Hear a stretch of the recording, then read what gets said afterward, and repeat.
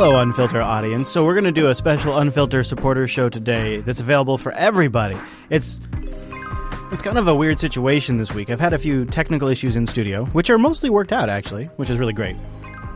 Because I was getting sick and tired of that. But then, of course, there's another issue. I'm down another computer, and, guess what? I'm only able to produce one version of the Unfilter show today, and you got to make one for the supporters. But there's so much to cover, I want to put one out for the general audience, too. So, general audience, think of this as a little preview of what an Unfilter supporter show would be like if you were to become a patron over at patreon.com/unfilter. And we do need more of you because we're trying to expand the production of the show. So today, I have a lot of things to cover. When we get into the main show, that's really we'll get into the meat of stuff today, but the supporter show, the pre-show stuff, we're going to kind of build up to some stuff that's good to know, some stuff that we've been sort of following for a little while in the supporter show, and some additional stuff that's going to give us some more insights in the main show later on. So there is some Hillary stuff I want to get to, but I don't think I want to start there. We've talked a lot recently, and we've seen even more than we've been able to talk about recently. Riots, police brutality, the massive crackdowns in response to that, really intense stuff. And so in the wake of all of that this week, President Obama has made some announcements to some changes that are a bit vague, but seem like maybe a step in the right direction to reduce the militarization of local police forces. However, the devil, on these kinds of things, as always, is definitely in the details. President Obama is making it harder this morning for police departments to get some surplus military equipment. The White House is banning distribution of certain gear like grenade launchers and bayonets to local law enforcement agencies. Major Garrett is at the White House with the president's reason for the ban. Major, good morning. Good morning. President Obama has stopped Pentagon shipments of some battlefield-ready military gear to local police departments, but most military surplus shipments will continue to flow. However, there will be new rules requiring more public awareness, which could trigger more public debate. Unrest in Ferguson, Missouri last summer acquainted Americans with an unsettling and largely unknown reality. Many police departments have intimidating military vehicles and gear. All of it shipped at no charge from Pentagon surplus.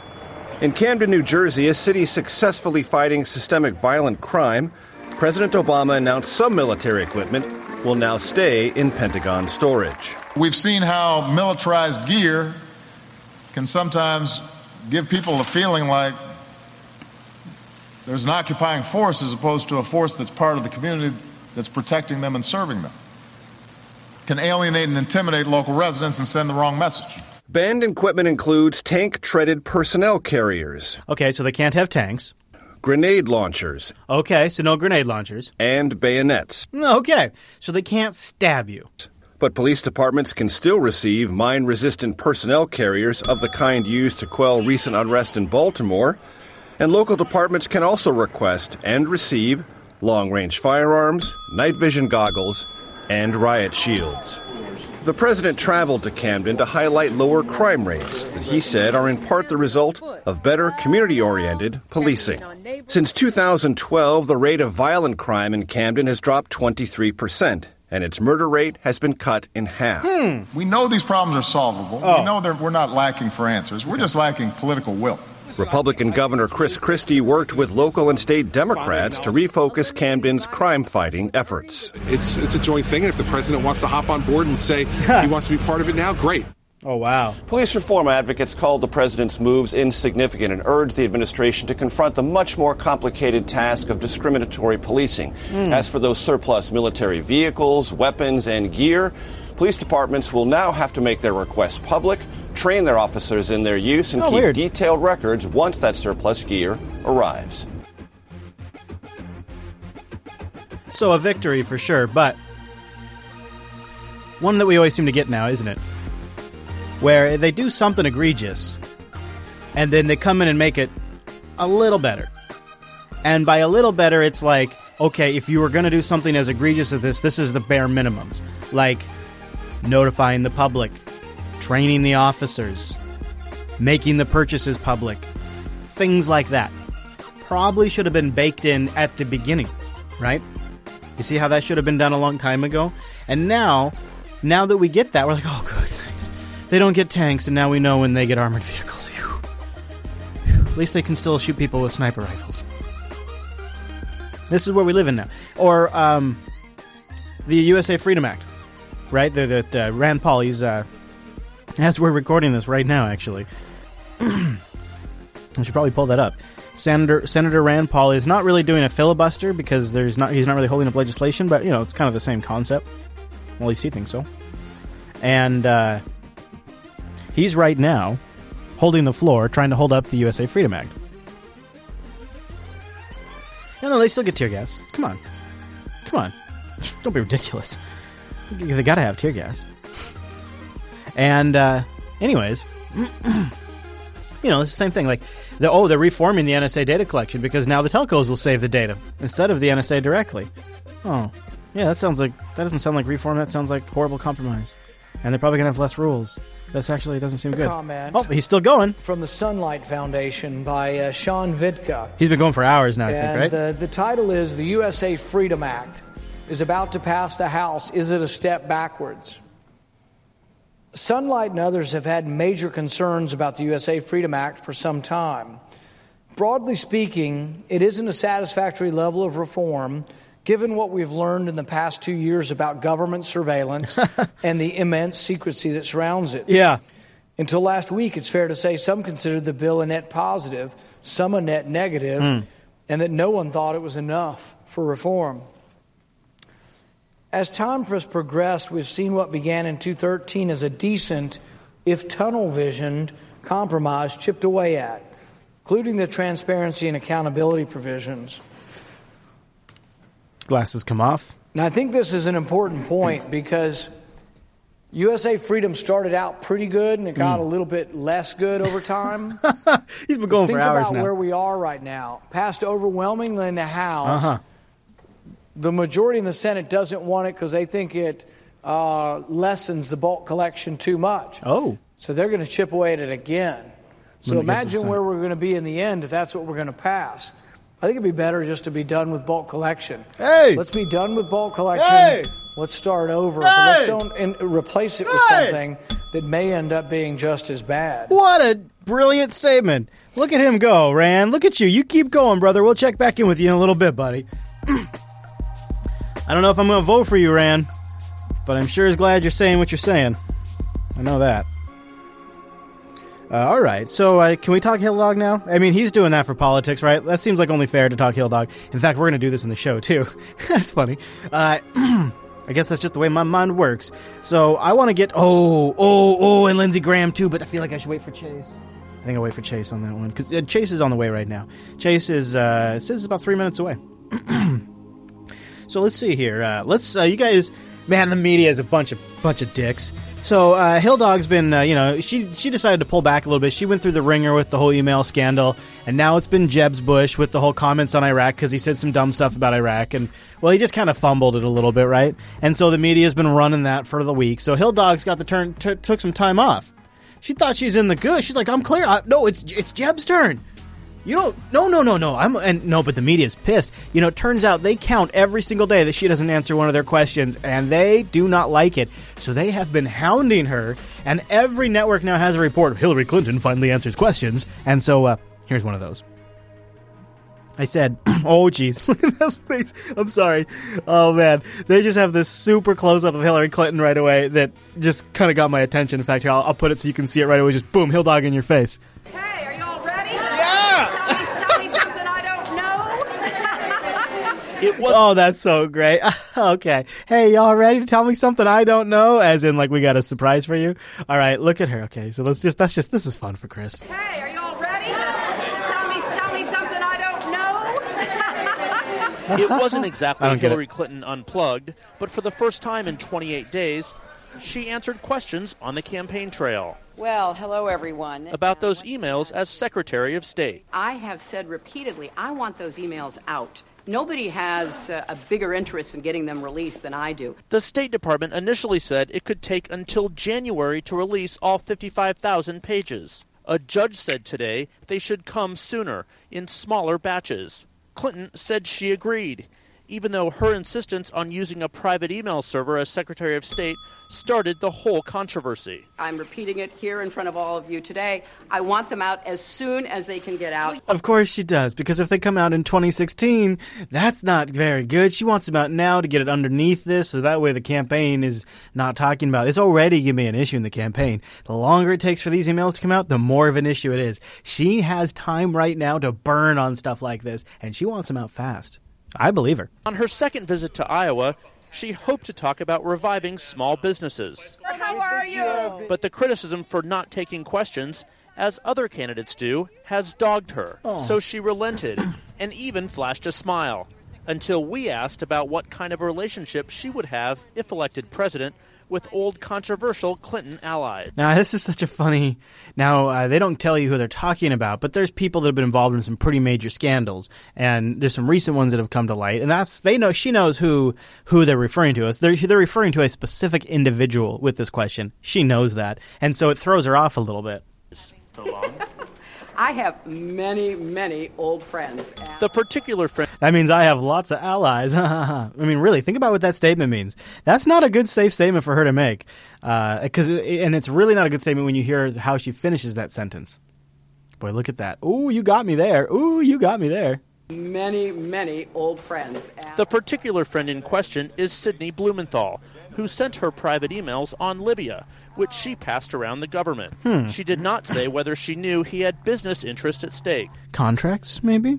He sent me unsolicited emails, which I passed on. I'm going to keep talking to my old friends, whoever they are. She also defended the Clinton Foundation and its foreign donations. I am so proud of the foundation. I'm proud of the work that it has done and that it is doing. I'll let the American people make their own judgments about that. On the Iraq War, an issue tripping up Republicans, she made her regret clear. I know that there have been a lot of questions about Iraq posed to candidates over the last weeks. I've made it very clear that I made a mistake, plain and simple. She made a mistake, guys. She also said her wealth, $25 million for 104 speeches since January of 2014. What?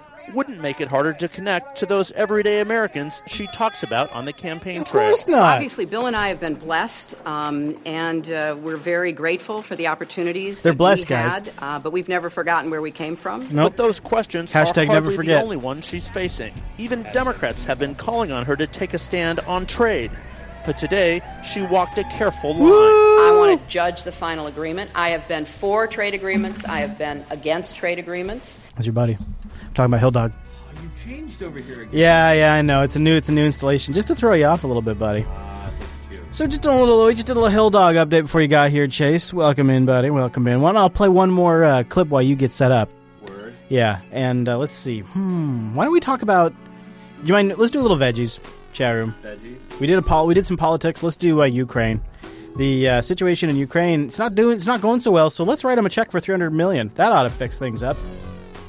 Not that we have any interest over there, of course. No, but here's a check for $300 million. Seriously, take it. Ukraine's cash-strapped army is to receive some $300 million in military assistance from America following the approval of Congress. And while the money is still to appear, American soldiers are on the ground training Kiev's troops. But as Murad Gaziev, he reports, frustration is already mounting with Ukrainian army's capabilities.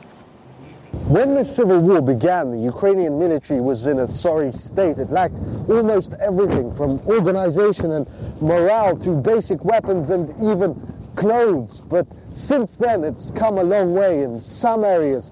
In other areas, not so much. By and large, the Ukrainian military is a conscript army. And when you hand multi-million-dollar weapons to barely trained teenagers,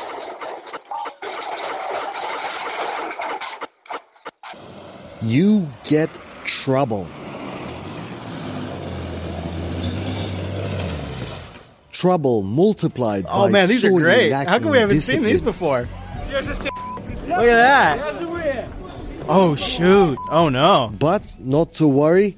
Washington sent almost 300 of its troops to train Ukraine's fledgling forces. While en route to Ukraine, understood that they might not know even the basics. And when the troops do know how to use something, it's not a fact that that something will work. Abort.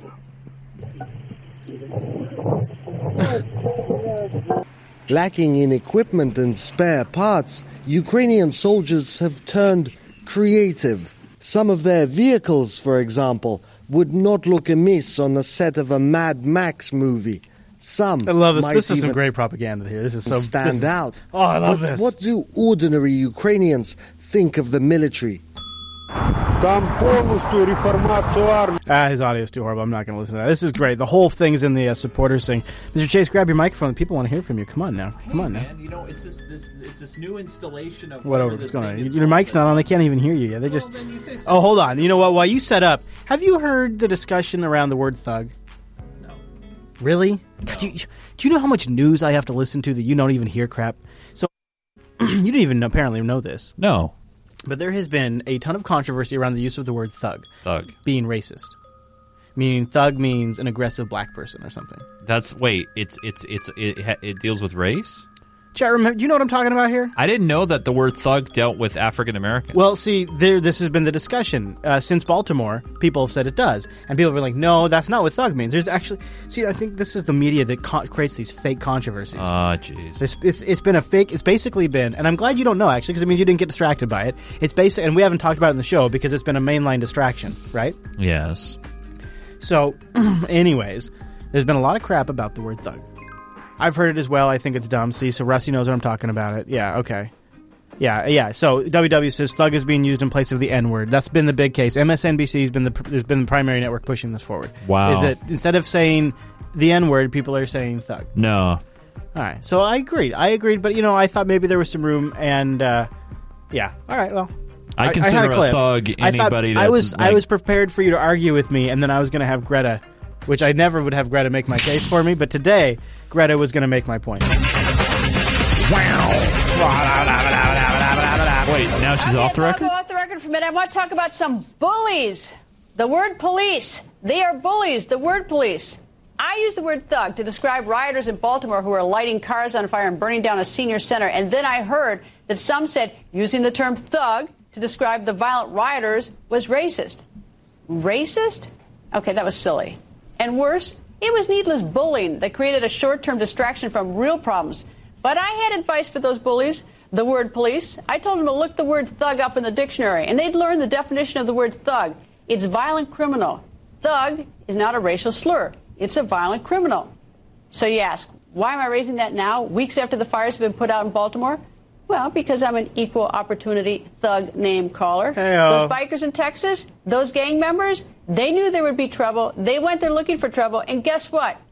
They're thugs. Oh, jeez. In fact, some of those bikers are both thugs and even murderers. Oh, my goodness. So my message tonight is directed right at the word police. You need to stop being bullies. You need to stop being so silly and start worrying about what is important. Not about words, but what is about happening. But about what is happening. What is it, Greta? In our communities. Oh, good job. You got it out, girl. Good job. Way to go. So, yeah, I wasn't sure what you... Because, you probably get more of your media from radio these days, huh? Well, I do work for a media company. I know, but do you actually watch what they're putting on the air? Do I watch what they're putting on the air? Because I'm just wondering, because you didn't catch the thug thing, so I don't know. I was just wondering. Thug thing is pretty well known. Everybody knew about thug thing. All right. Do you want you know what, Chase? So I was letting people know that I'm down a computer this week. So we're going to put the supporter show out for everybody this week. Okay. So this is so one shot deal. Kind of an introduction to folks that aren't familiar with the Unfiltered supporter shows. So you're saying is I can't drop any F-bombs, any T-bombs. We don't normally T-bomb. What's that? Thug. Oh, the T word. Come on, man. The T word. It's the T word. The T word. Yeah, you don't say N-bomb, right? No. Yeah. The T word, the N word, the S word, the C word. I thought you were referring to testosterone. So the C word, the Chris word, the Chase word. So I don't know if I don't want to overdo it because people that aren't familiar with the regular format probably don't know that we have a bunch of clips that aren't really related to the main show that we kind of sneak in. Right, yeah, that we do during this time. But now it's like when you're doing this kind of a hybrid approach. It's kind of weird. I don't want to scare people away. So since this is a supporter show for the public. Yeah. Which is kind of like the reversal kind of right, exactly. Right. Yeah. Do we do an official introduction? Well, we're going to we have to say, welcome to the show. Hi, my name is John. Oh, yeah, well, we're going to play the music. Oh, okay, so that will happen. Yeah. Oh, okay. But I don't have a video or anything. That's fine. Yeah, We no, just I was say, thinking what we "Welcome could to the do show." is when we get to that point, Yeah. we'll just play music for a little longer than we normally do because it's such a good song. And we don't really give it air, and I got to come in on a different interface so it'll sound a little better than it normally does. Ooh. But before we get to that, there is one kind of big picture thing. It's funny, we're going to do it in this show too. We talk about the Middle East and ISIS and Iraq and Libya and all these areas we're going to talk about today so much. And the funny thing is, in the back of my mind, I know that the big picture, what we really need to be paying attention to is China and maybe Japan, but China. And it's just I know in the big picture, it's really China that we need to care about. And I think one of the reasons the Obama administration has been stumbling in the Middle East in the last, 3 years is because they really don't want to be focused there anymore. They want to be focused on China. And I think there's something there, and this clip kind of gives a little background, puts a little smoke in the air, makes me think there might be some fire here, Chase. U.S. Secretary of State John Kerry has voiced concerns over Beijing's claims to disputed waters in the South China Sea. The statement came during Kerry's visit to China and followed verbal sparring over the issue between both states. Strong words were also voiced earlier this week by the U.S. Assistant Secretary of Defense. We're actively assessing the military implications of land reclamation and are committed to taking effective and appropriate action. This as the Pentagon weighs up sending military ships and planes to the region, a possibility that's provoked a strong reaction from Beijing. Who is creating tensions in the South China Sea? In the past few years, the US has intervened in such a high-profile way. Does it stabilise the situation or further mess it up? The facts are out there. We spoke to Jim Jatras, a former U.S. diplomat who believes Beijing's rhetoric is a legitimate response to Washington's attempt to extend its influence into China's backyard. More and more of the world's productive capacity and financial clout is centered in Asia, and particularly with China. The U.S. would very much like to offset that because American policymakers feel that is connected to our security concerns in the Far East, where the United States would want to remain the dominant power in the Western Pacific.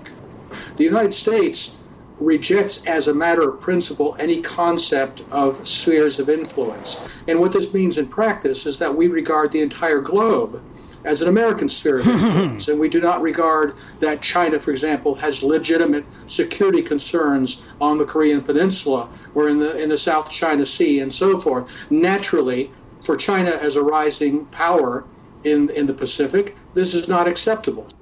Natural conflict there, Chase. Wow. Now, buddy. By the way, on an unrelated note, yeah. You know, Telegram, which is the IM program that we use, just pushed out an update to work with Android Auto. Oh, really? Yeah. Cool. So if you send me a telegram while I'm in the car, I can respond with my voice via the thing, and it will actually dictate your message to me. That's particularly neat. Yes, it is very nice. Now, is it as necessary if you also have Android Wear? Well, not necessarily, but I mean, you can use the microphone on your. I mean, it all works together. What'd be great is if I could use the mic on my Wear to work with the Auto. Huh? It probably will. It will. All right, chat room. Don't forget see why it would. Chat room, please bang suggest as we go. We're going to get into this here in a little bit, and we need your titles super bad. We need your titles super bad. Super bad. Super bad. Super bad. Super bad. Super bad. All right. So, or you could just focus on driving Mr. Buttersworth, but then how would we have an engaging conversation while Chase is driving?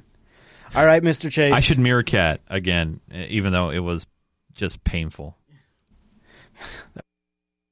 That was actually quite bad, wasn't it? All right, here we go. I'm going to do... so hold on. I'm going to...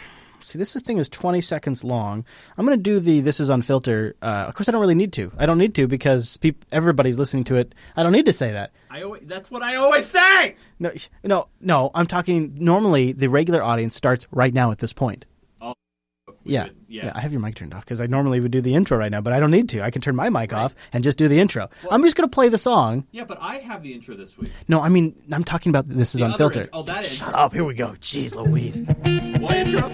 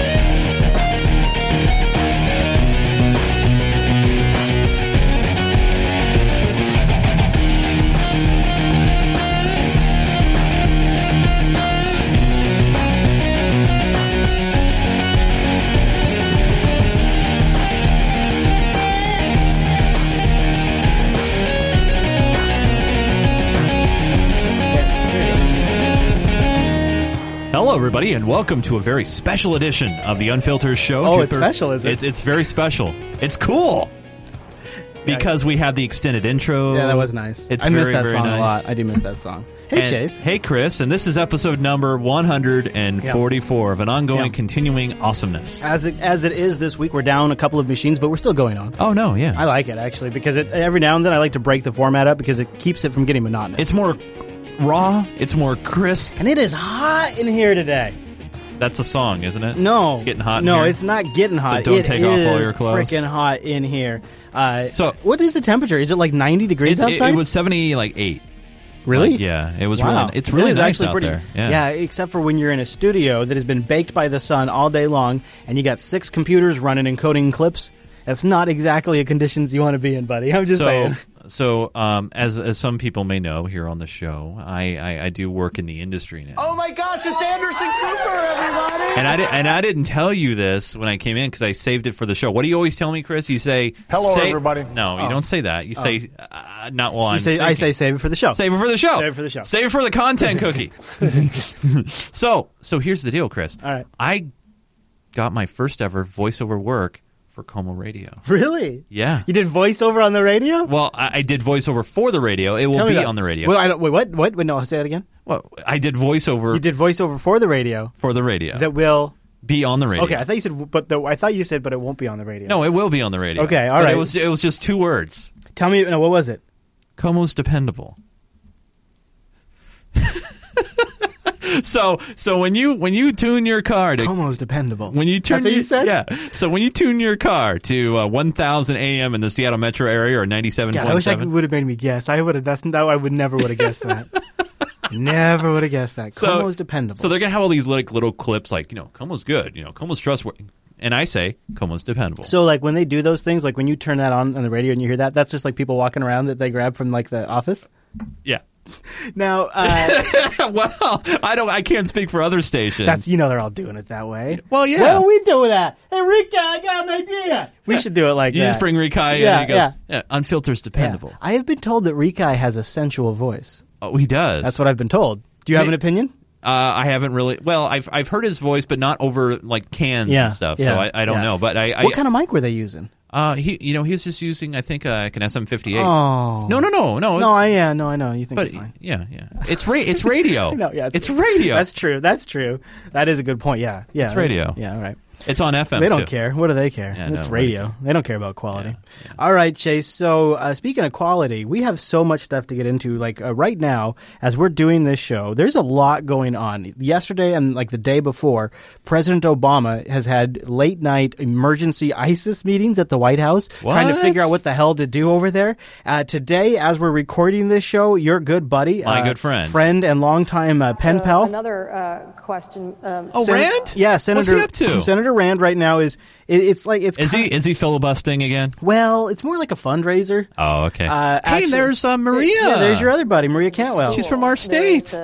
Federal government who wants access, but they should go through the judiciary. So what's happening right now is we record Unfiltered episode 144. It's May 20th, 2015, and Senator Rand Paul is trying to delay the USA Freedom Act. That's right, because it's supposed to expire. No, the Patriot Act. Oh, that's right. Right. Sorry. So not the Freedom. There's so many acts. Yeah, right. So, okay, here's what's going on. You know what? I should back up, kind of explain because it is getting confusing. Right. The Patriot Act is set to expire soon, in June. Okay? In the first week or so of June or something like that. Yeah. So there is a new bill being proposed called the USA Freedom Act. Now, it's been chipped away at over and over for the last few weeks, and we're not done with it yet. In fact, the Senate wants to change some of the bulk collection stuff.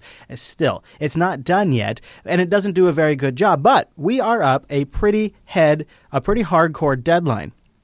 And so this is why Senator Rand Paul is doing this right now. That hardcore deadline, vacation. That's right. Everybody wants to take a little time off. They want Memorial Day weekend off. Yeah. They want a barbecue. Dude, everybody's got a barbecue. Come on. Everybody wants some steaks. All right, so I want to play. Let's play a little bit of the NSA court ruling to give us some background, and then we'll talk about the Patriot Act, the USA Freedom Act, okay. And this clip is going to give us some of the info we need. All so right. We'll start here and then fill the rest in as we get to that. And the National Securities Agency's mass collection of phone records has actually won broad support in the House of Representatives.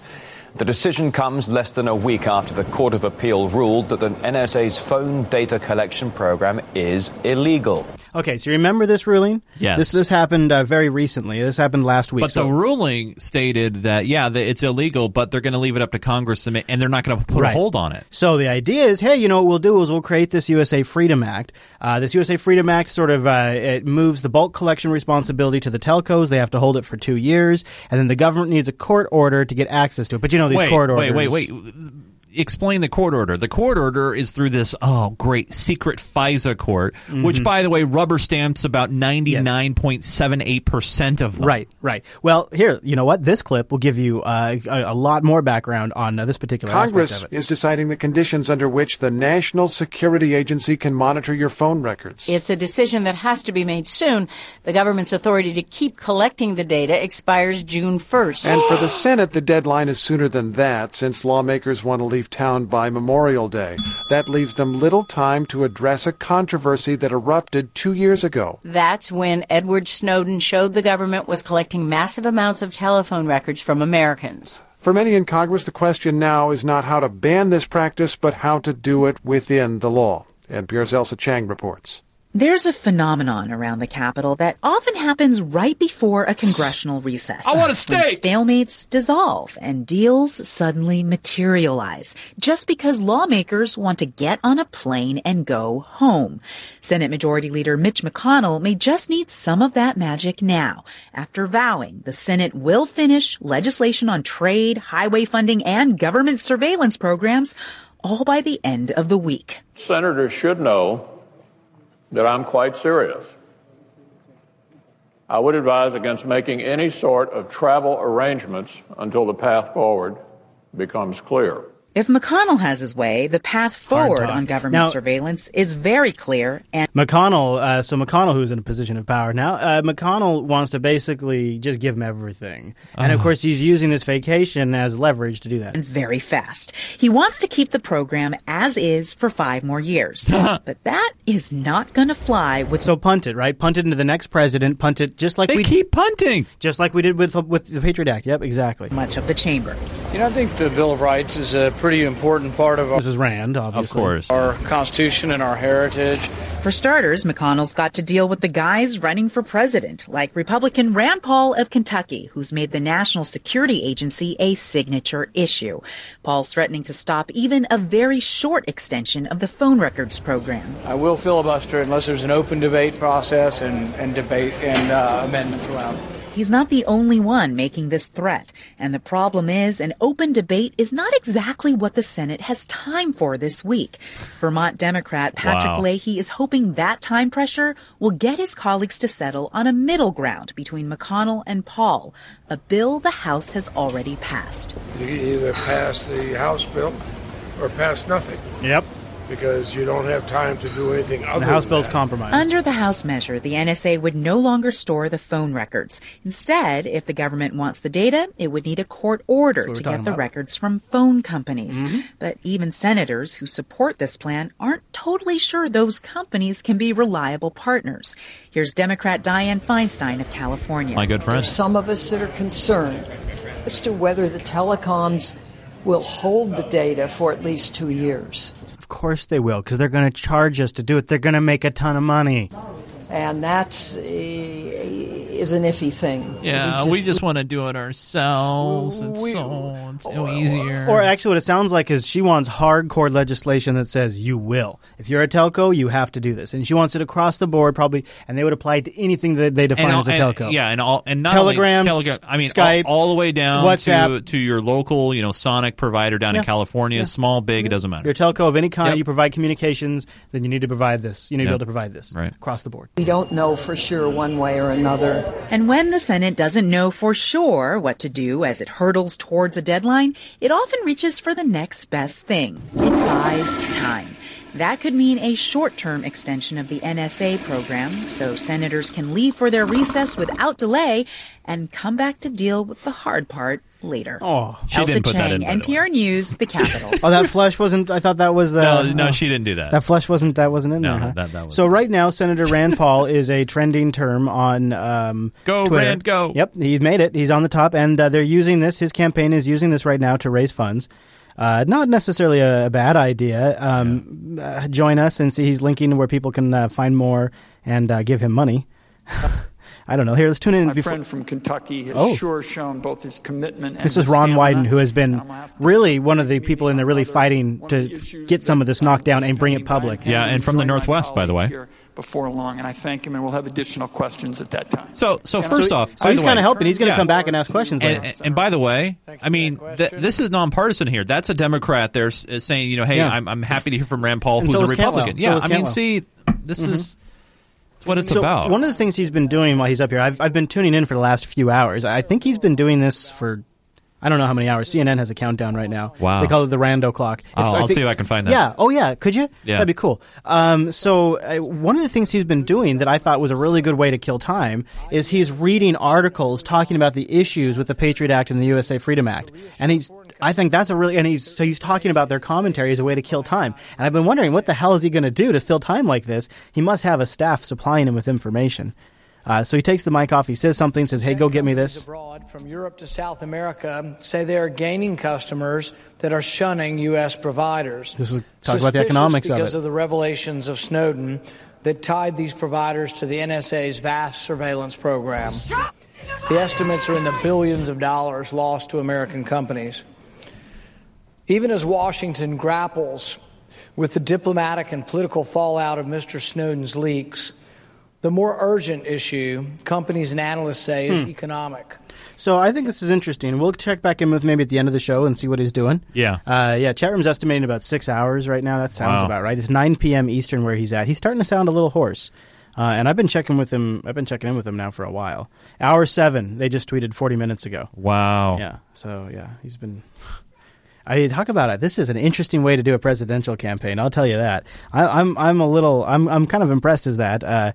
Here, you know what? Are you done with this topic or one more clip? One more clip's fine. Okay, one more clip's okay. All right, one more clip and then we'll be done with the Rand Paul topic and we'll move on. So Dan, Senator Paul. Look, so here's an example of the Rand-a-thon clock. To be a nitpicker, but it's not technically a filibuster, right? Not yet, because to be an actual technical filibuster, you have to be holding up some piece of legislation. He's not technically doing that right now, but if he keeps speaking until midnight, he will technically be doing that on the trade bill. That's what he has to do then. But regardless, he's talking, as you said. That's midnight Eastern. Talking, maybe even overnight. It just depends on how long he can go. The reason he's doing this is because he is opposed to continuing or extending the key provisions of the Patriot Act. They're going to expire on June 1st, which have to do with NSA wiretapping, which he has long opposed. He's also running for president, and it just so happens that the minute he took to the Senate floor, it was a coordinated effort with his presidential campaign to send tweets to raise money and also to keep kind of the momentum going because, it certainly isn't a unified position on the Republican side to be opposed to this. There are plenty of... I want to stop right there. So this is one thing I was thinking about, is this is a political stunt for Rand, but it's not the first time he's done this either. And one of the things that he does when he does this is he seems to bring some people along over with him. Yeah. And they realize he's getting attention for doing this. I will also repeat that same line. Yeah. And I got to tell you, this is a line I like being had repeated. Go ahead, market this one to me. Yeah, absolutely. Of fellow Republicans who say that we need these rules because they were put in place under George W. Bush. But Rand Paul is very unique in some ways in the Republican field in that he has tapped into the libertarian kind of anti-big government fervor out there that really very much does exist in the Republican Party. Do you think, I love it when CNN just blanket stereotypes Republicans. By the way, Chris, breaking news. Mm-hmm. I got breaking news here. Go ahead. You have what kind of breaking news? Is it CNN breaking news, Jake? This is CNN breaking news. Rand Paul is being sponsored now by Red Bull. He's going to get it. Serious? No, I'm kidding. That would be so funny, dude. You think he could go till midnight? Yeah, absolutely. Could you do it? Totally. Yeah, I could do it too. Totally. The only problem I would have, and the thing and I'm not 3 joking, hours for liberty and justice from this mark. Look at me. See, right now, I could do it. I couldn't stand. My problem would be I couldn't stand for that long. I'd have to sit down. And the cool thing is, totally behind the scenes. I'm on a cushioned mat. Yeah, right you're now. on a cushioned mat right now. I couldn't do it. You know he's got like Dr. Scholl's or something in his loafers. Sure, I am barefoot. I podcast barefoot. Yeah. Yeah. Yeah. I don't know if you can hear that, but that's no. I mean, all he's got to do is make it 3 more hours. from our mark now, and he could do it. Let's do one more thing of politics, and then we'll get into some ISIS stuff. ISIL, Chris. Yeah, right. ISIL. You know who else we're going to be hearing about soon? Chase, there's you know what? Let's play a game with the chat room. Let's just have fun with this one, okay? Are you ready? Do you mind? Yeah, no. Okay. All right. So, ladies and gentlemen of the chat room, who is going to announce very soon their candidacy for president? And they're going to join because the world is falling apart. A new candidate is going to enter the field perhaps as early as next week, with hints this week. Chase, do you have any guess? Don't say it if you do. I think I know who it is if I see the name. Yeah, okay. If you see the name, you tell me when to pull it. It's a new contender. They have a long political career. They've been featured on this show many times. They are a recurring character on our show. That's right. So, okay, you're thinking along the same line so far? Well, yeah. Okay, yeah. All right. But unfortunately, so far... You're not seeing the name, huh? No. Do you want me to pull it for yourself? I would know the name if I saw it. I just don't. So you need someone to trigger the memory. All right, I'll narrow it down. You want me to narrow it down? You can narrow it down. On the Republican side. Ooh, so that takes out Biden, that takes out Chelsea, that takes out... Alan Jude. Takes out Alan Jude. What about Ralph Nader? No. Come on. I don't... it's not Mitt. We already knew about Mitt. All right. Well, then go ahead and pull it and announce it, man. All right, you ready? Yeah, do it. Actually, Intrepid X gets it. That's right, ladies and gentlemen. That's correct. That is correct.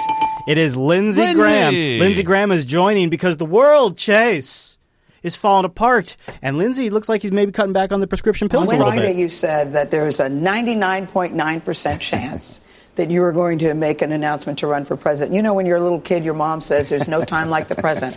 We offer you this beautiful platform. Well, it is a beautiful platform, but it's not as beautiful as Central South Carolina, where I will make an announcement on June 1st. You're all invited to come spend money when you do, and I will tell you what I'm going to do about running for president. May I ask you one question? Yes, you may. Are you running in part because you looked at the field and you don't that's think... good enough. That's all. I don't care any more than that. But Lindsey Graham's running, and it's going to be an interesting race. Let's talk about ISIS. So I mentioned Obama's been having IS- has been having these immediate emergency meetings to talk about what the hell is going on. I want to talk about the aspect of ISIS that I think is sort of being respun right now, right in front of our very eyes, and that's ISIS in Libya. And this clip will set it up, and then we're going to talk about it just a little bit. With a relentless push, ISIS fighters rout Iraqi army units and take the city of Ramadi. But tonight, there's chilling new information on ISIS's conquests beyond Iraq and Syria. The terrorist group now has an operational foothold in Libya. Chase, could you, do I have your machine there? I don't know if I have a shot. I don't know. I don't know if I have a shot of your machine. Could you do me a favor? Yeah, could you bring up a map of Libya? Like, Google, do an image one. Don't do a Google Maps. Because I want you to get perspective of it in the world. So if you could do me a favor and look up Libya, and then maybe a map that shows Libya in relation to Iraq. Okay, or Syria or whatever, and we'll play this clip. U.S. intelligence officials telling CNN ISIS and its regional allies are increasingly using Libya for safe haven, logistics, and joint training where they can possibly plot attacks. They set up the first Libyan affiliate of the Islamic State in this town called Derna. Oh, look, he's got a map for us. Well, how nice. That actually solves this one. That's it. Right, very good. Okay, Chase, so... Well, except for it doesn't show you where Iraq is. But do you see what's right above Libya there? Well, there's the Mediterranean Sea, isn't it? Yeah, this blue stuff here, Chase. Yeah, that's the Mediterranean Sea, isn't it? So, okay. Isn't it?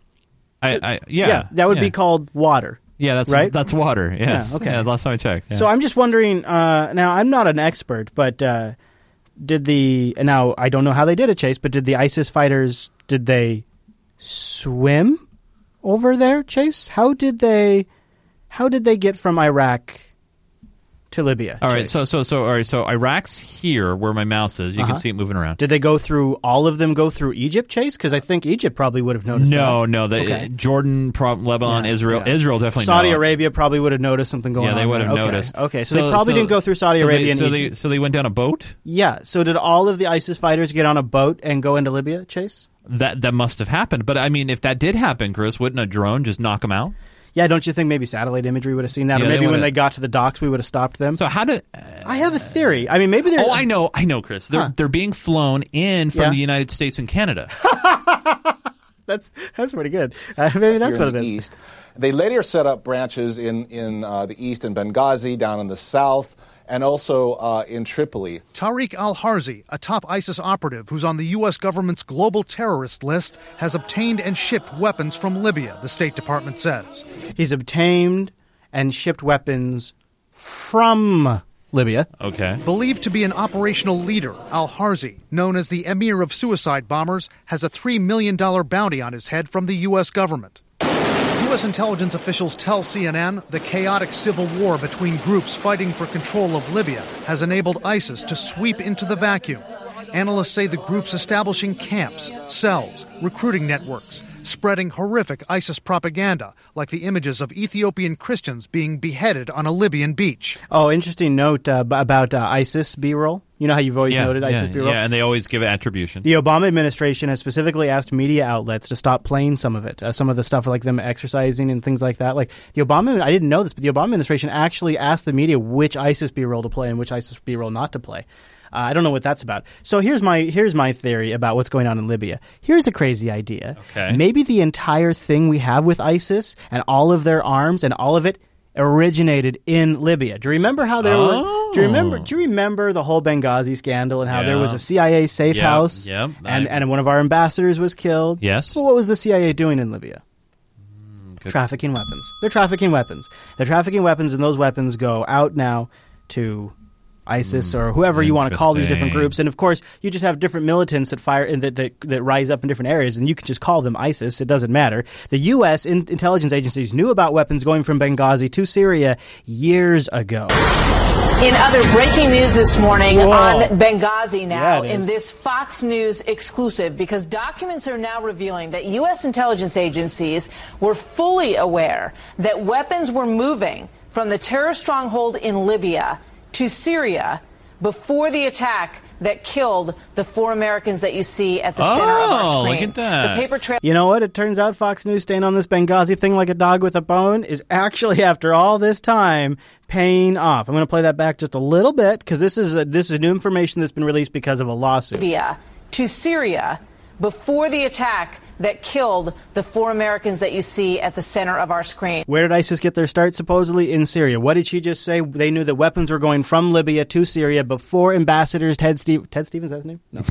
That's the last ambassador. What is Stevens? I can't. Before the ambassador was killed. Yeah. They knew it. They knew the weapons were going to Syria. Yeah. They knew it. And now they had now we know why. Oh, no, it was because the Iraqi soldiers left their guns and trucks behind. That's why. When they say weapons, they don't just mean rifles, by the way. The paper trail also contradicts President Obama's assertion that the rise of ISIS came as somewhat of a surprise to the administration.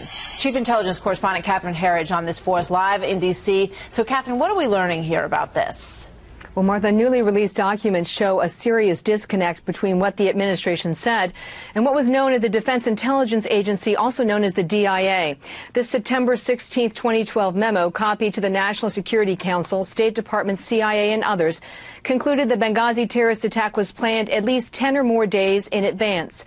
The DIA memo also reports the attack was tied to 9/11 and was retaliation for a June 2012 drone strike that killed an al-Qaeda strategist. There is no discussion of a demonstration or an anti-Islam video. Drone strike blowback. Wow. Quote, the intention was to attack the consulate and to kill as many Americans as possible, to seek revenge for the U.S. killing of Abu Yahya al-Libi in Pakistan, and in memorial of the 11 September 2001 attacks on the World Trade Center buildings. Judicial Watch obtained these new records by suing in federal court. So this is the deal, you guys. The ISIS isn't just showing up in Libya. They were originated in Libya. That's why Libya matters. That's why Hillary Clinton is tainted. We came, we saw, we killed him. Remember her quote, something like that? Yeah. And now ISIS is running amok. And I don't know. In 1 week, we're celebrating victories. The next week, apparently, we're celebrating losses. Oh, and thank you.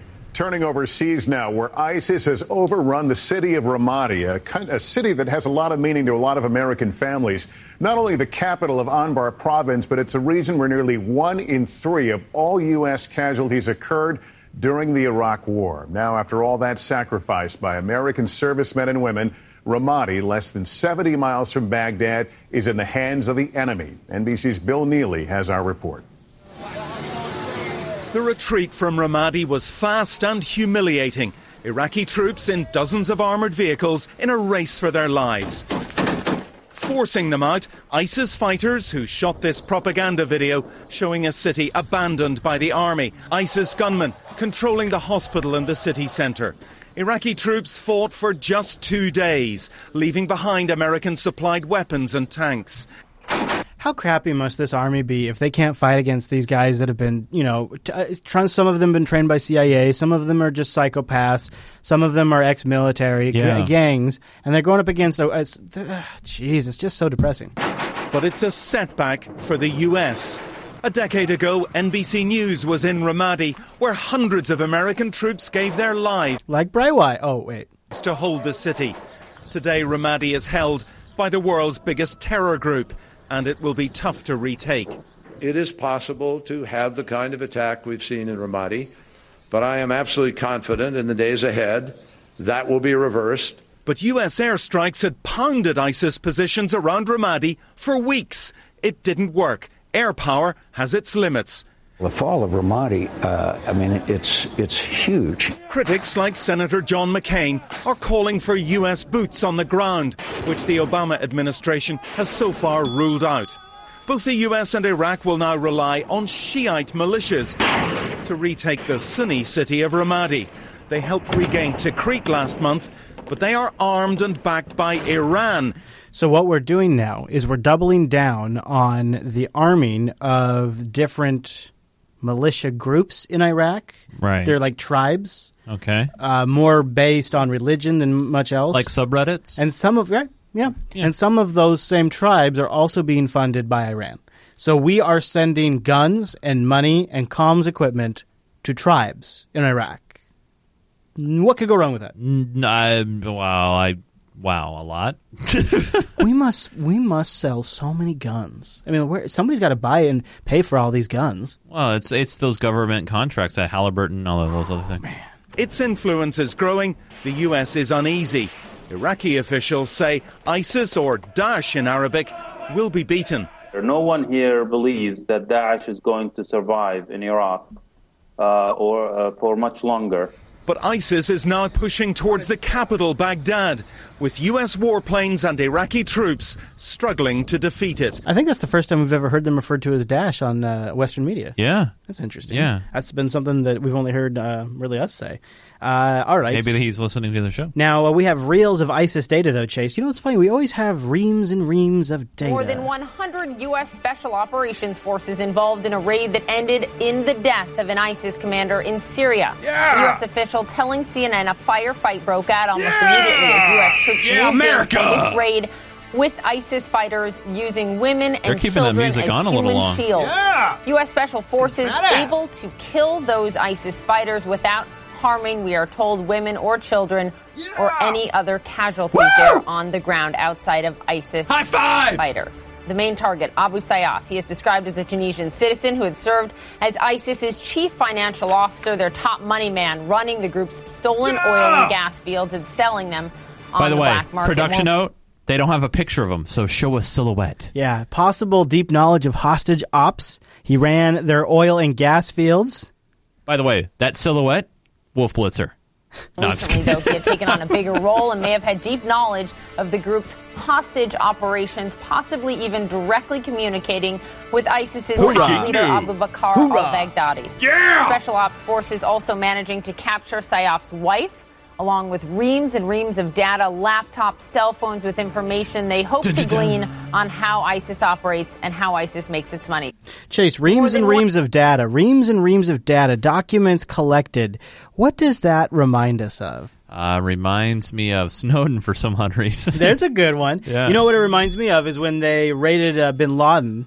It's been third week in a row we got to talk about bin Laden. They raided bin Laden's compound, and remember they seized like his books, his documents, his porn. Yeah. Well, in the response to the story we ran last week about the supposed Seymour Hersh's article about the inaccuracies in Osama bin Laden's murder, or whatever you want to call it, assassination.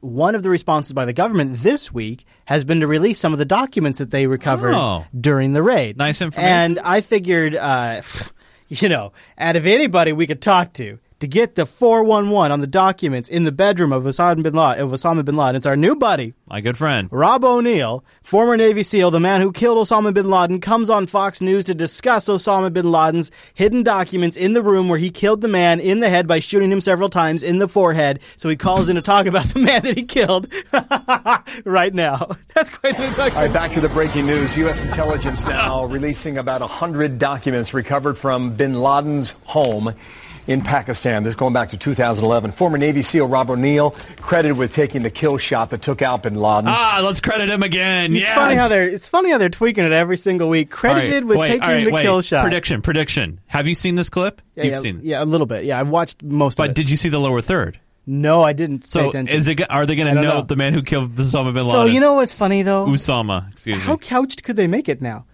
The man... All right, first it was the man who killed Usama bin Laden. Yeah, Usama with a U. Usama. Yeah. And then the next one was... What was the second? It was Stop calling him... They didn't call him the man who shot. No, I think it was like Navy SEAL or something. Yeah, no, it was just a pretty And now change. it's the man credited... I'm going to play it back. They keep changing it. It's really confusing. They keep changing it.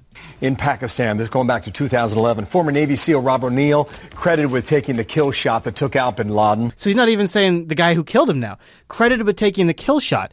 Well, that almost sounds like...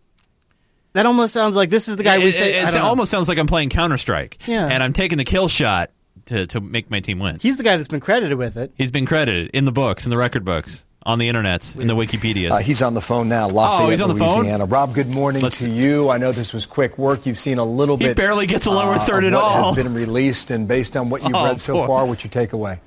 Hey, Bill, good morning. Just based on what was released today, what I'm thinking is it's kind of our government showing us the difference between what Osama bin Laden wanted and kind of what ISIS is doing right now. It's bin Laden was smart. He was a figurehead. A little more popular than al-Baghdadi is, and he was... Yeah, no kidding. So you know what's in the documents? There's a lot of things in the documents. What's in there?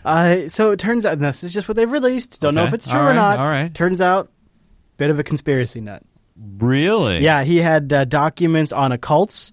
He had documents. He had a book on the history of the Federal Reserve. Okay. He wanted to know the history of the Federal. I thought Osama bin Laden's looking at the history of the Federal Reserve. Interesting. He was looking into secret societies. Here, I got it. Look, you know what? Actually, I got it up right here. I could tell you. Okay. I'll have a link to it in the Washington Post. They kind of do tongue-in-cheek about it. The Washington Post said that he also had manuals for Adobe Photoshop and Premiere. Oh, okay. Well, that's how they get their good... apparently. Right. I don't know what kind of computer he had, but he fancied himself a bit of a Photoshop guy and Photoshopped al-Qaeda propaganda directly. According to this, he had maps of the world and time zones. He had a bunch of articles from Newsweek and Time clipped or printed out. He had copies of Foreign Policy magazine. He had the manual for Delta Force Extreme and a GameSpot guide to video games. Nice! Yeah, he had some porn. Oh. He couldn't get online to look up a time zone or to figure out how to use Adobe Premiere's timeline functionality, so he had to have it on paper and within reach. Well, it's a reference guide. There was a Wired article about a card game that was said to have predicted September 11th that he had. Isn't that interesting? Huh. He had an ebook about voter fraud conspiracies. He had a document, The Fringes of American Policies. He had a 1928 book called The Secret Teaching of All Ages that details aspects of forgotten religions and the occult. He had a book called The Secrets of the Federal Reserve. He had document materials on the MK Ultra program, the CIA's mind control efforts during the Cold War. He had a number of letters. He also, and this guy was pretty well versed in a lot of different areas. This is according, I'm not even making this up. This is according to the WashingtonPost.com. I have it on my screen right here. This is word for word. I'm going to read it off my screen. Okay. Okay? Direct quote. This is not Chris joking. There is a paper job application, which includes, and I'm not making this up. Again, this is in the article. Direct quote. Even that part. Yeah. Which includes, and I'm not making this up, an emergency contact request. Who should we contact in the case you become a martyr? Oh, my wife. Here's her cell. That's what they say. They say there is a job application. In fact, they even link to it. They have an application. I'm going to take a look. Let's say they link to it right here. Oh, my God. Here it is. Wow. Yeah. Here is a Osama bin Laden job application. Yeah. Look at this, Chase. Wow. And this is translated, by the way. This was not originally in English. I would imagine so. Yes. I would imagine so. Do you wish to exercise a suicide operation? ? Which objectives would you like to accomplish in your jihadi path? Who should we contact in case you become a martyr? What kind of health benefits? Are we to believe that this is really this is the level of what they are? Yeah, let's call her up. They don't have. It's funny, the number's been redacted. Let's give her a ring. See if that'd be funny. Hello, Mrs. Bin Laden. Yes. What are you doing at the Bush residence? Anyways. Hello.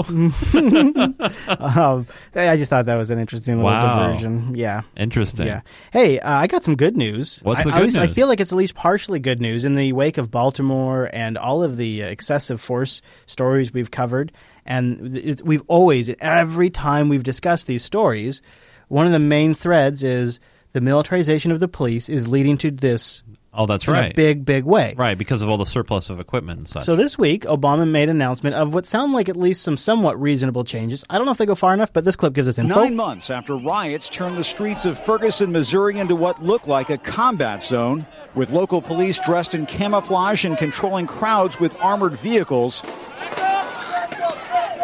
The White House is outlining reforms aimed at demilitarizing law enforcement. So we're going to prohibit some equipment made for the battlefield that is not appropriate for local police departments. So now, he's couching that. They're going to prohibit some equipment. All right.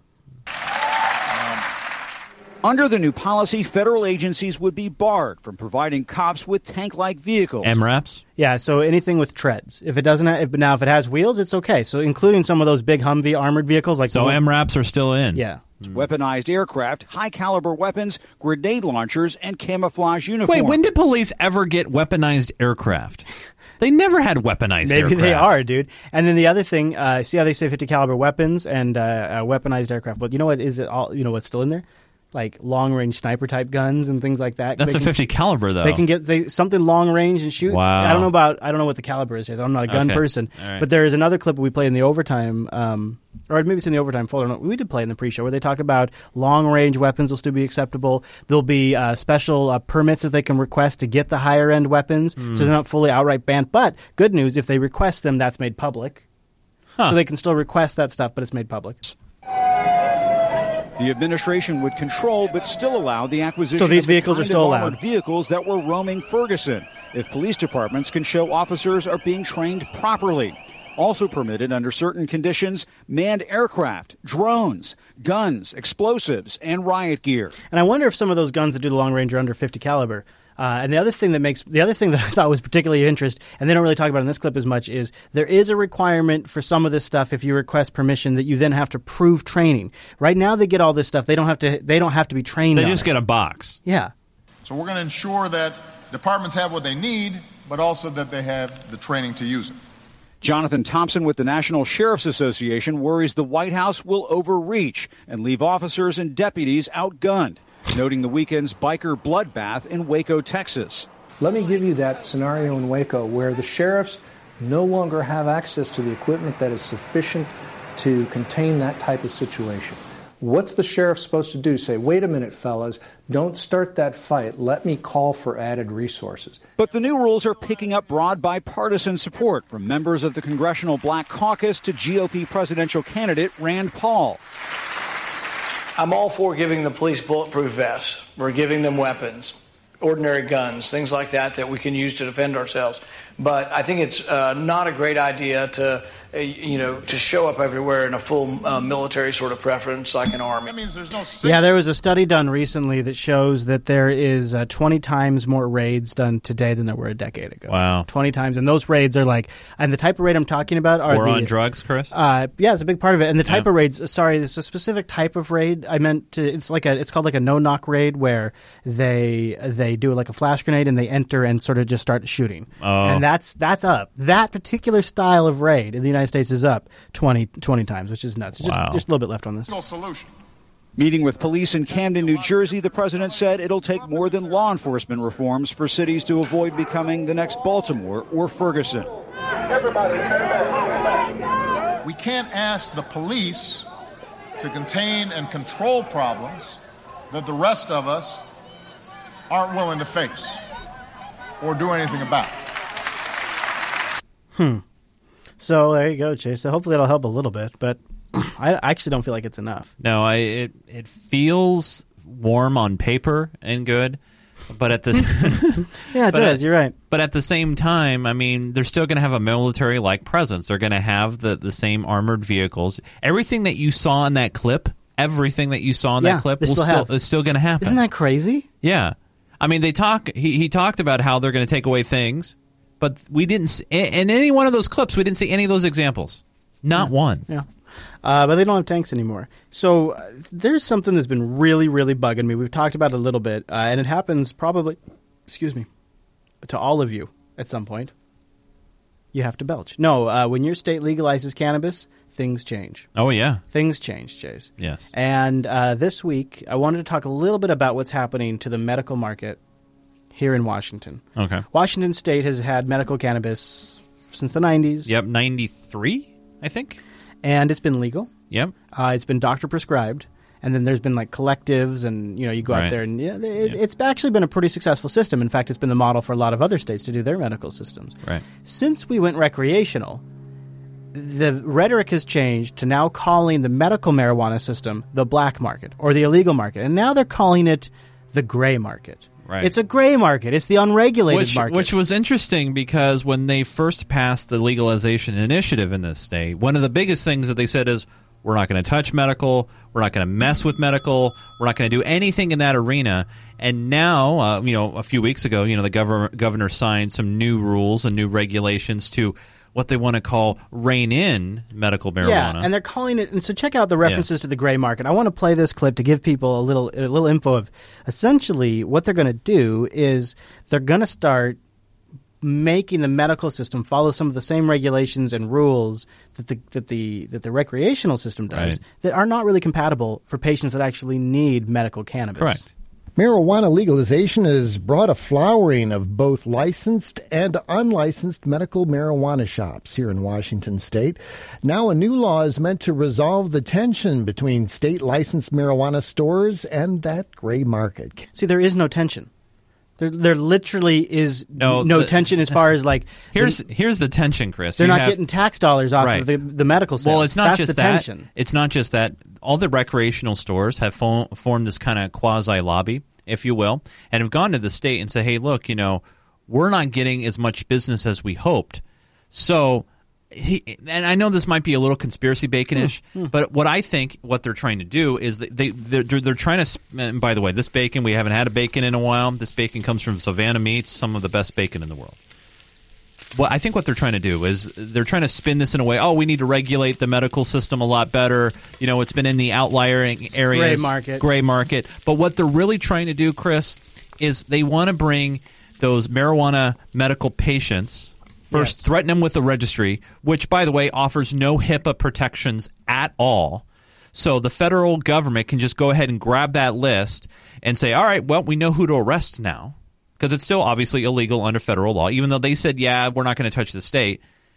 They have this list. So patients are not going to sign up for that list because if they did, they would get tax discounts when they go into a recreational store. This is to give recreational stores more business, bar none. And because the only weed that can be sold in the medical stores after this is going to be the ones that they've regulated, the seeds that they've regulated. Right. It's going to destroy. But these people they're not going to see. The thing is, Chase, these people aren't going to shut down their grow operations that have been doing medical that now aren't licensed. No. They're just going to. This is going to fuel the black market. No, it's going to magnify it. Again, this is a huge misstep. We are fundamentally going to stoke our black market when we've tried to make it legal to minimize. I want to play the rest of this clip. That's fine. Yeah, go for it. KUOW's Amy Radel reports. Initiative 502 gave state regulators oversight of recreational marijuana, but not medical. That's set to change in the coming year. All marijuana businesses will be brought under the same agency, now to be called the Liquor and Cannabis Board. John Davis runs a medical marijuana dispensary that should be a strong candidate for a state license. I'm going to either get a license as of July 1st, 2016, or I'm going to cease to be. So I will be working very hard to that end. Davis has a strong case because he's paid his taxes and obtained a business license. Since the law passed in April, Seattle attorney Robert McVeigh says he's been hearing from medical marijuana providers who haven't been doing these things and don't want to be closed down. some of them are saying, hey, we've been spotty on our tax payments, and we want to clean our act up so that we have a history of good behavior. This is a misdirection. It's not about taxes. It's about taxes. It is about taxes. It's about taxing the sale of the cannabis plant. Yeah. It's not about them paying their taxes. No. It's about the fact that because they set the system up in a way where they've been a cash business. They've had to be a cash business. Well, yeah, because banks won't take the... Yeah, right. They have no option. So they've had to be very, very creative in how they manage their cash and how they pay their taxes. And because the product itself isn't being taxed by the government because it's being grown by local collectives and then sold directly to patients, there's not really a justification to have the state tax that. But if you go through the new system, the state will tax it because they tax every grower, every seed, every stem, every plant, every leaf. They tax it all. And so that's what then will be sold in the medical stores. Prior to this licensing process. McVeigh says the new law will put all marijuana businesses on an even playing field when it comes to taxes and regulations. But it'll be a much smaller playing field. There'll be, no matter how many new licenses they issue, you're going to see more businesses close than open. Many medical marijuana patients opposed merging the two systems. They say medical dispensaries are better at helping address pain and other issues. Can you pause it there for a minute? That's one of the things that I was actually hearing on the radio today in discussion of a medical marijuana facility and a recreational facility. Patients, they want to go in, have a nice private conversation with somebody who's, experienced in different strains and that sort of thing. They don't want to go into a shop that is going for the recreational market, that has the loud music thumping, maybe a nice clear case and wood grain. They just want medicine. And so so they're not going to go to these recreational shops. At the recreational place, you'll have a joint. It'll be called like a Johnny Rocket joint, and it'll be a $25 frickin' joint, right? Yeah. And at the cannabis, medical cannabis store, they're going to have you go in and you say, yeah, I have IBS, and around 6 o'clock every night it really starts acting up. I'm like, all right, well, here, have this. This is a $5 joint, and you smoke this, and it'll clear up your IBS issues, and you'll take a huge dump, and you'll feel great. And then the patient standing next to you goes, oh, yeah, I've tried that. Because everybody there is a patient. They're all people that have medical issues, and they all kind of share information. You go into the recreational cannabis place. Well, I've got Johnny Rocket joints, and I've got this other stuff over here that's got Snoop Dogg's face on it. Mm-hmm. And that's what you get. It's a totally different experience. This runs both types of businesses. Under the new law, she can seek an endorsement to serve medical patients at her recreational stores. But she says recreational stores may not have the products or information they need. We do have a lot of patients who are very sick. I just can't imagine them wanting to stand in line in a rec store with music playing really loud, and it's just a different experience. Ultimately, some stores may cater more to medical users. But John Davis says he expects some medical products, like transdermal patches, to have broad appeal to recreational users. Maybe someone likes because it helps them unwind at the end of the day, and it doesn't get them too blasted. See, here's the other thing I have an issue with, and who just said it in the chat room? Somebody just said it perfectly. Yeah, Rusty did it. In the medical cannabis stores, they will sell something that's very high in CBD and very low in THC or whatever it is. Right. Whatever the difference. Yeah. And so you don't get very stoned. But you get the medical qualities of it. Yeah. There's no incentive for the recreational store to sell that.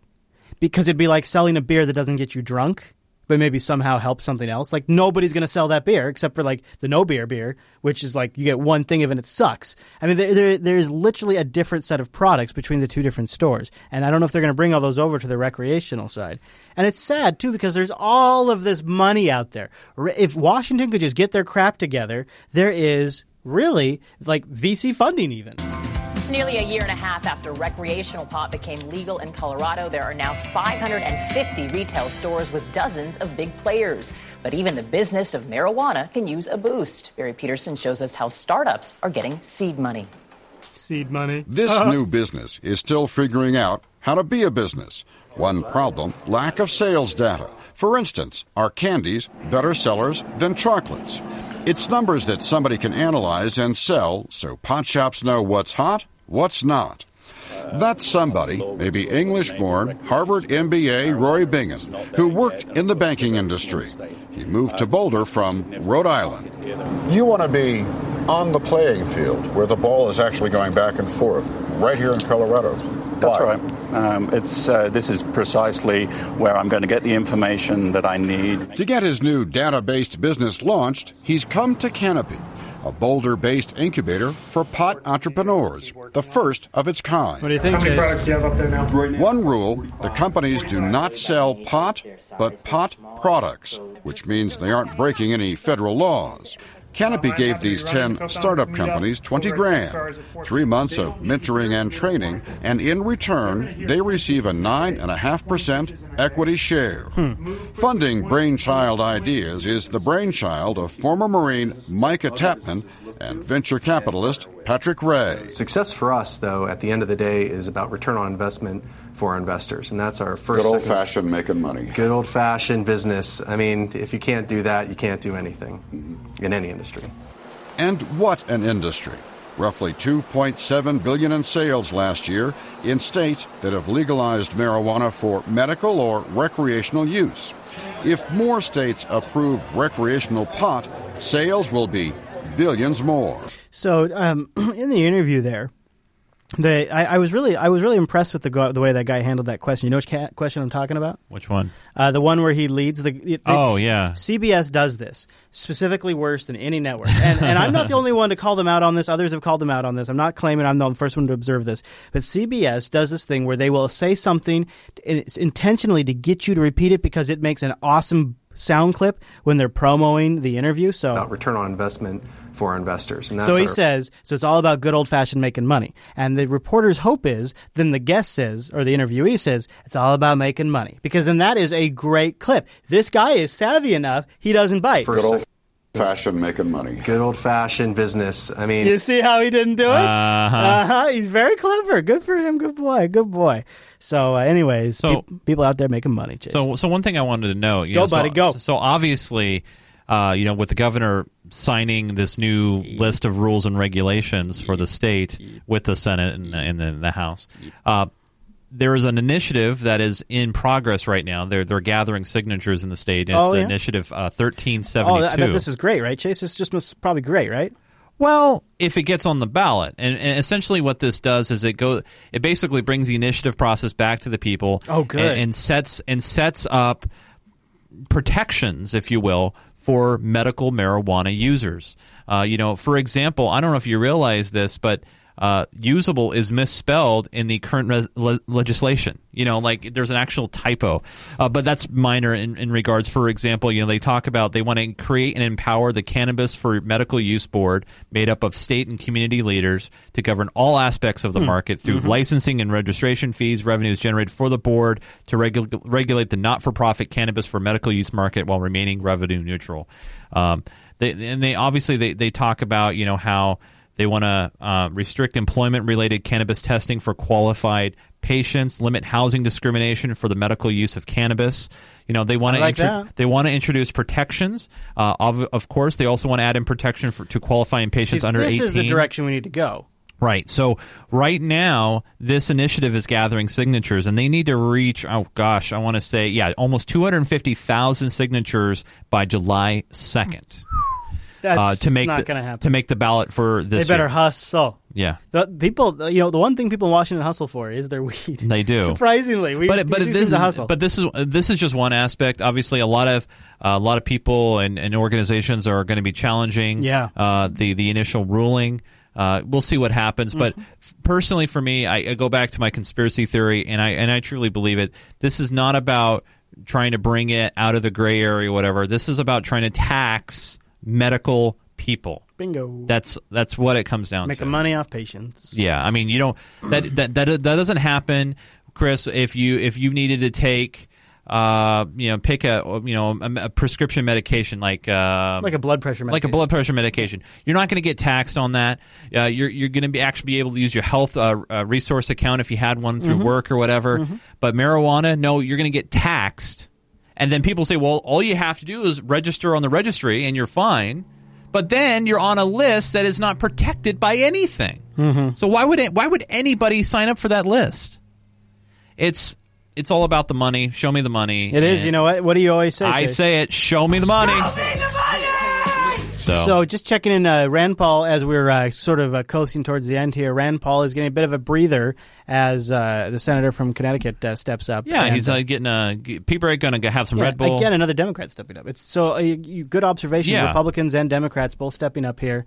And so far, we've only seen Democrats, but I know that earlier some Republicans. So as we wind things down, he's only got a couple hours to go, and then should we just keep going with him? If we only had the hard drive space. Yeah, no kidding. Yeah, that would be nice. Uncompressed video is big.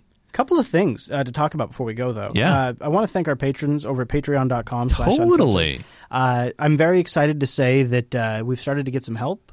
We are working with somebody who's a trial producer right now. His name is Matt. Okay. And Ange and I have been talking with him, and he 4 of the clips that were played in today's episode came from him. Yep. Nice. Mm-hmm. Yeah, so I'm pretty excited about that. And truth be told, we really can't afford Matt until we get to about 400 patrons. Yeah. And we're at 391 We need 9 right now. more patrons to step up. The reality is the scope of the show is just so phenomenal. It's just so massive that I need the help today. And we are in a tough spot. Jupiter Broadcasting, we're about $6,000 in the hole from Linux Fest Northwest. Ooh. I'm not going to self because of that, and that kind of is a bummer for me. And now I'm also, in order for this show not to collapse, I need to bring somebody on to help me with it, but I need the audience's support because the show is becoming more weight than we can support. You need to go over to patreon.com/unfilter.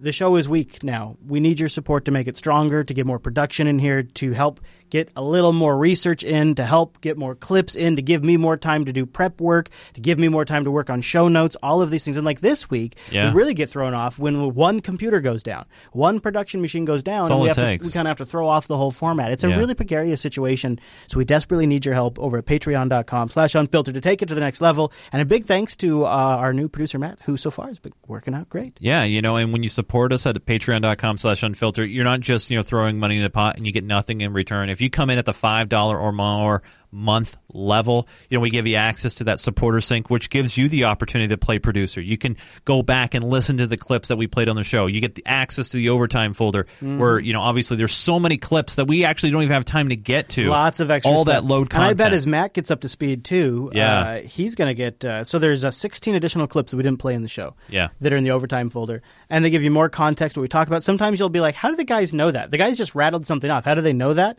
A lot of times that source information is in that overtime folder. Exactly. And so that's a great resource. And it's probably going to get even bigger and better. And it's the source code to our show.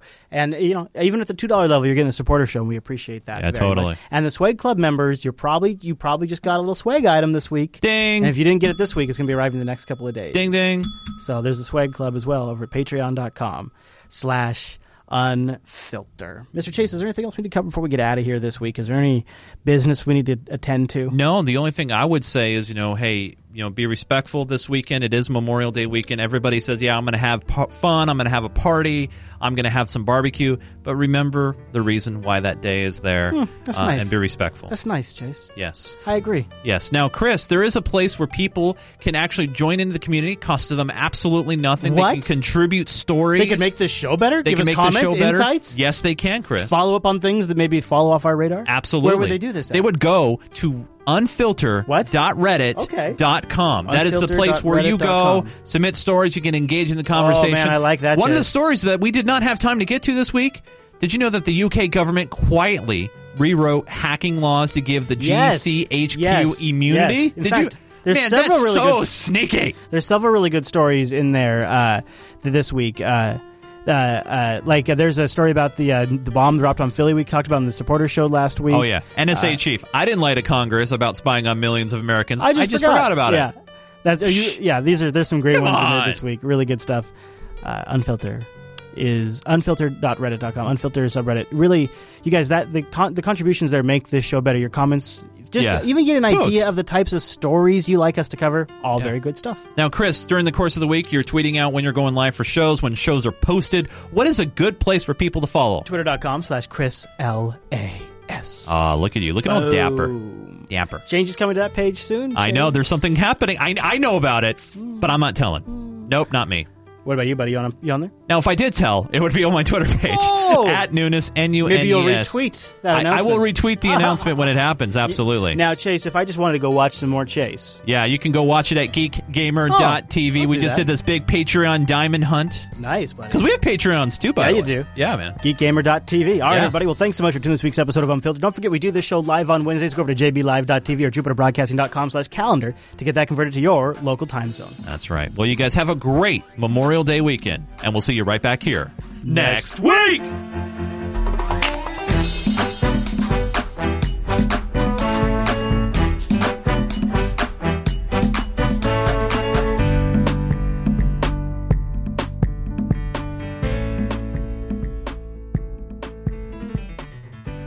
So, Chase, I'm a little jelly. Did you know that Gail and the crew got to go up to the One World Trade Center and do the first live broadcast from the One World Trade Center, 102nd floor today? Wow, really? It's super cool. Oh, my gosh. All right, so I've got to show you just a couple of things. First of all, you want to know how cool it is, dude? You want to know how cool it is? It's so cool that all you need... Oh, wow, Rand's still going. It's so cool. All you need to do is see the freaking elevator ride, and you're going to know how badass this is. Are you ready for this? Have you seen this? Lock and load, man. Audio listeners, I'm sorry. I don't want to say what it is ahead of time because it's going to blow Chase's mind. It's so cool. But then we'll explain afterwards. Okay, get ready, Chase. Here we go. Okay. Here we go.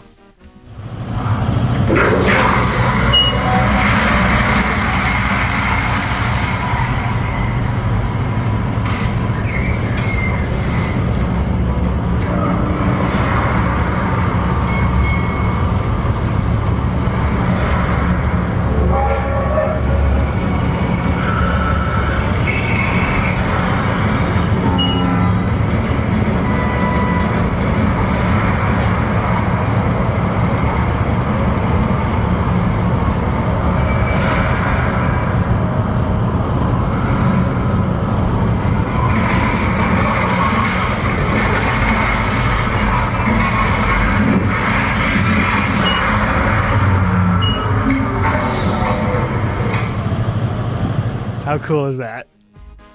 How cool is that? Oh, hold on! I need to clean up. So So when you step in the elevator, it is the entire booth is a video screen and it takes you as you go up through time to the construction of New York to present day. That was amazing, right? That's what I love technology. I know. All right, so here's that was so good. Here's a little view of their broadcast. I'm very, very jelly. Well, today, CBS News made history, taking you live from the new one. Yeah, you guys go to JB Titles while we play this. Yes, go to JB Titles. Also, there's interesting to see. Just the whole thing's very fascinating. World Observatory, 102 stories above the streets of New York City. It opens to the public on May 29th, but CBS This Morning gave us a first look inside the skyscraper, and our producer Hannah Chapong Fraser gave us a behind-the-scenes look at what By it the took way, to put this. How did they score that? I mean, how did CBS score that? Good question. How much money did they have to lay down for that? I don't know. They do have an all-seeing eye, and it is called the One World Trade Center. Maybe they just already had an in. That is awesome. I mean, just beautiful. We're at the observation deck at the World Trade Center, 102 floors up. Well, what we're doing is we're at the infancy stage of creating a live broadcast of CBS This Morning, live from the observation deck, the first broadcast to originate live from this location. Jeez. Good morning from the top of the new One World Trade Center. It is Wednesday, May 20th, 2015. And we are going to give you the first look at the spectacular views from the tallest building in the Western Hemisphere. This is really them at their best. Like, I give them a hard time, but this is this team and this crew working at their absolute best. This is when you are network. Yeah. This is network. Like, look at their outfits. Look how sharp that camera angle is. That is a special travel desk that they bring in just for this shot. And then they got the CBS little thing in the corner. Oh, this looks so good. I am Rick Jefferson, Director of Production for CBS This Morning. Shooting from over here, and we were blown away by how magnificent it looks from up here.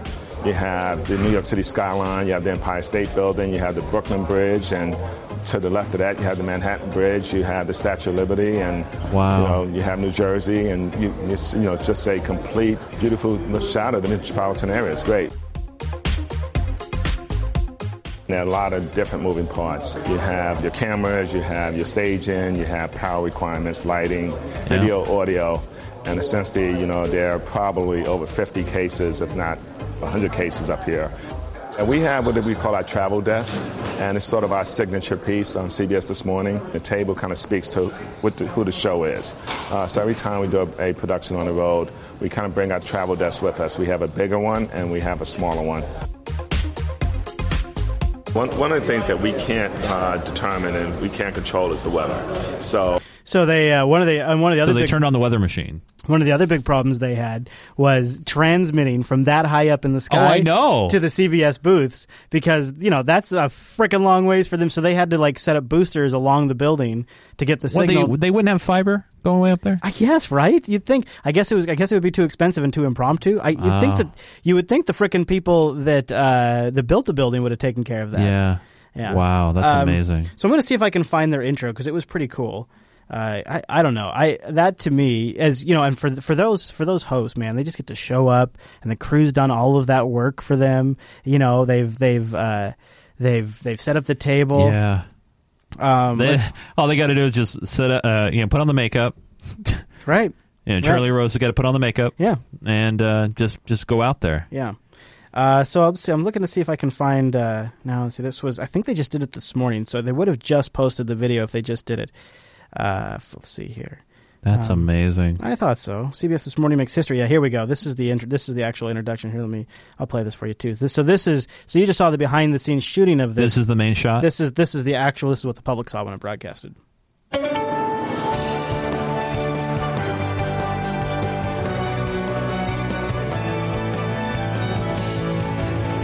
Good morning from the top of the new One World Trade Center.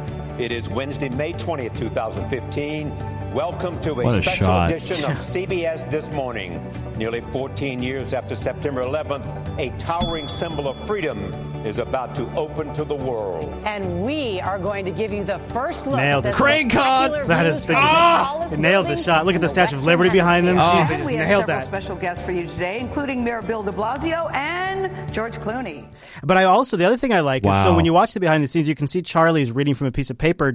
So they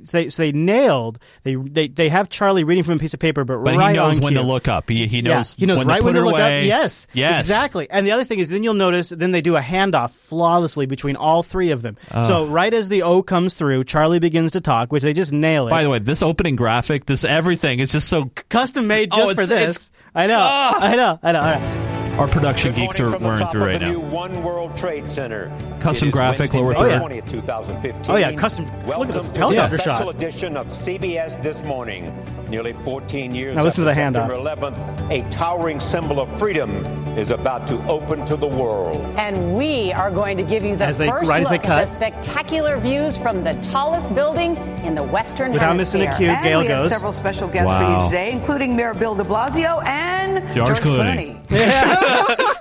They gotta have, of course, Gail says that. Man, I'm telling you what, though, Gail, I kind of, she's looking great today. I got to show you this too. So check out. Then they just sort of they were so excited about this broadcast. Welcome to One World Trade Center. I'm sitting with my two fabulous co-anchors of Look CBS how good Gail This Morning, looks. Gail King. Wow, they all and look Nora great Donald. today. We have They just really had do. a remarkable experience. We did the Wait, first she ever changed her live hair or television show something. Yeah, from the Gail top looks of the really brand good. New One World Trade I Center. know. But not and just the Gail, One but World Nora. Territory. Nora looks good too, We but are I'm surprised. Gail looks on great. The 102nd floor. We can see everywhere. We can see up the Hudson. We can see down the East River into the Atlantic.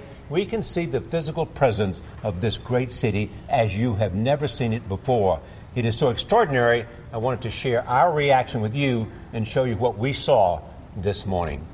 Isn't that neat? Wow.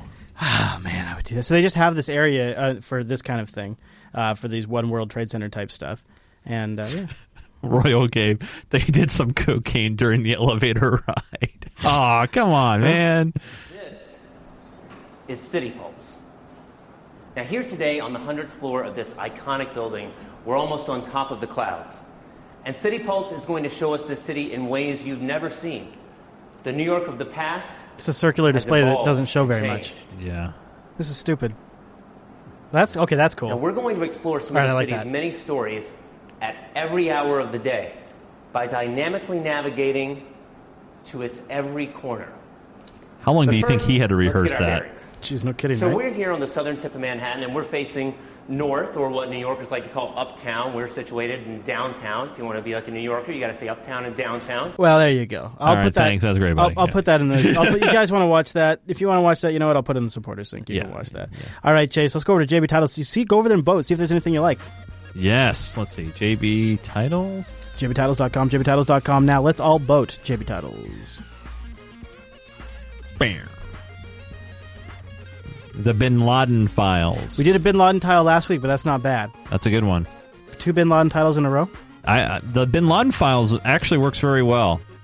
Okay, I like that one. Just like that, spelled out just like that, with maybe with a capital F. Yeah. Cannabis conspiracy. ISIS tanks you. ISIS tanks you. Bin Laden Files. I like the Bin Laden Files. All right. From Mr. PG. Well, good job. Welcome back, Mr. PG. Hey. We haven't had a title from Mr. PG in a while. And you know what that means? That means they get a big reward going into the weekend. And you know what? I thought this was the week we weren't going to do it, but PG comes back. He rocks it with, that's right. Good job, buddy. Yeah, boy. What, Chase? Oh, yeah. Stop it. Is that the bad part? Oh, Victoria yeah. Newland. You guys, seriously, have a great weekend. Okay. If you don't grill meat, which you really should, You have you're missing Monday out. off? I do. Oh, you lucky bee. Well, yeah. All right, Chase. You have yourself a great Memorial Weekend, too. Unfilter fans, Unfilter supporters, thank you very much. If you're not yet a supporter and you've liked the supporter show, would you please go over to patreon.com/unfilter. Yeah, we could please use go your over there. support. And if not, go tell somebody about it. Hey, there's a good idea. Yeah. All right, everybody. Until next week, we love you. Toodles!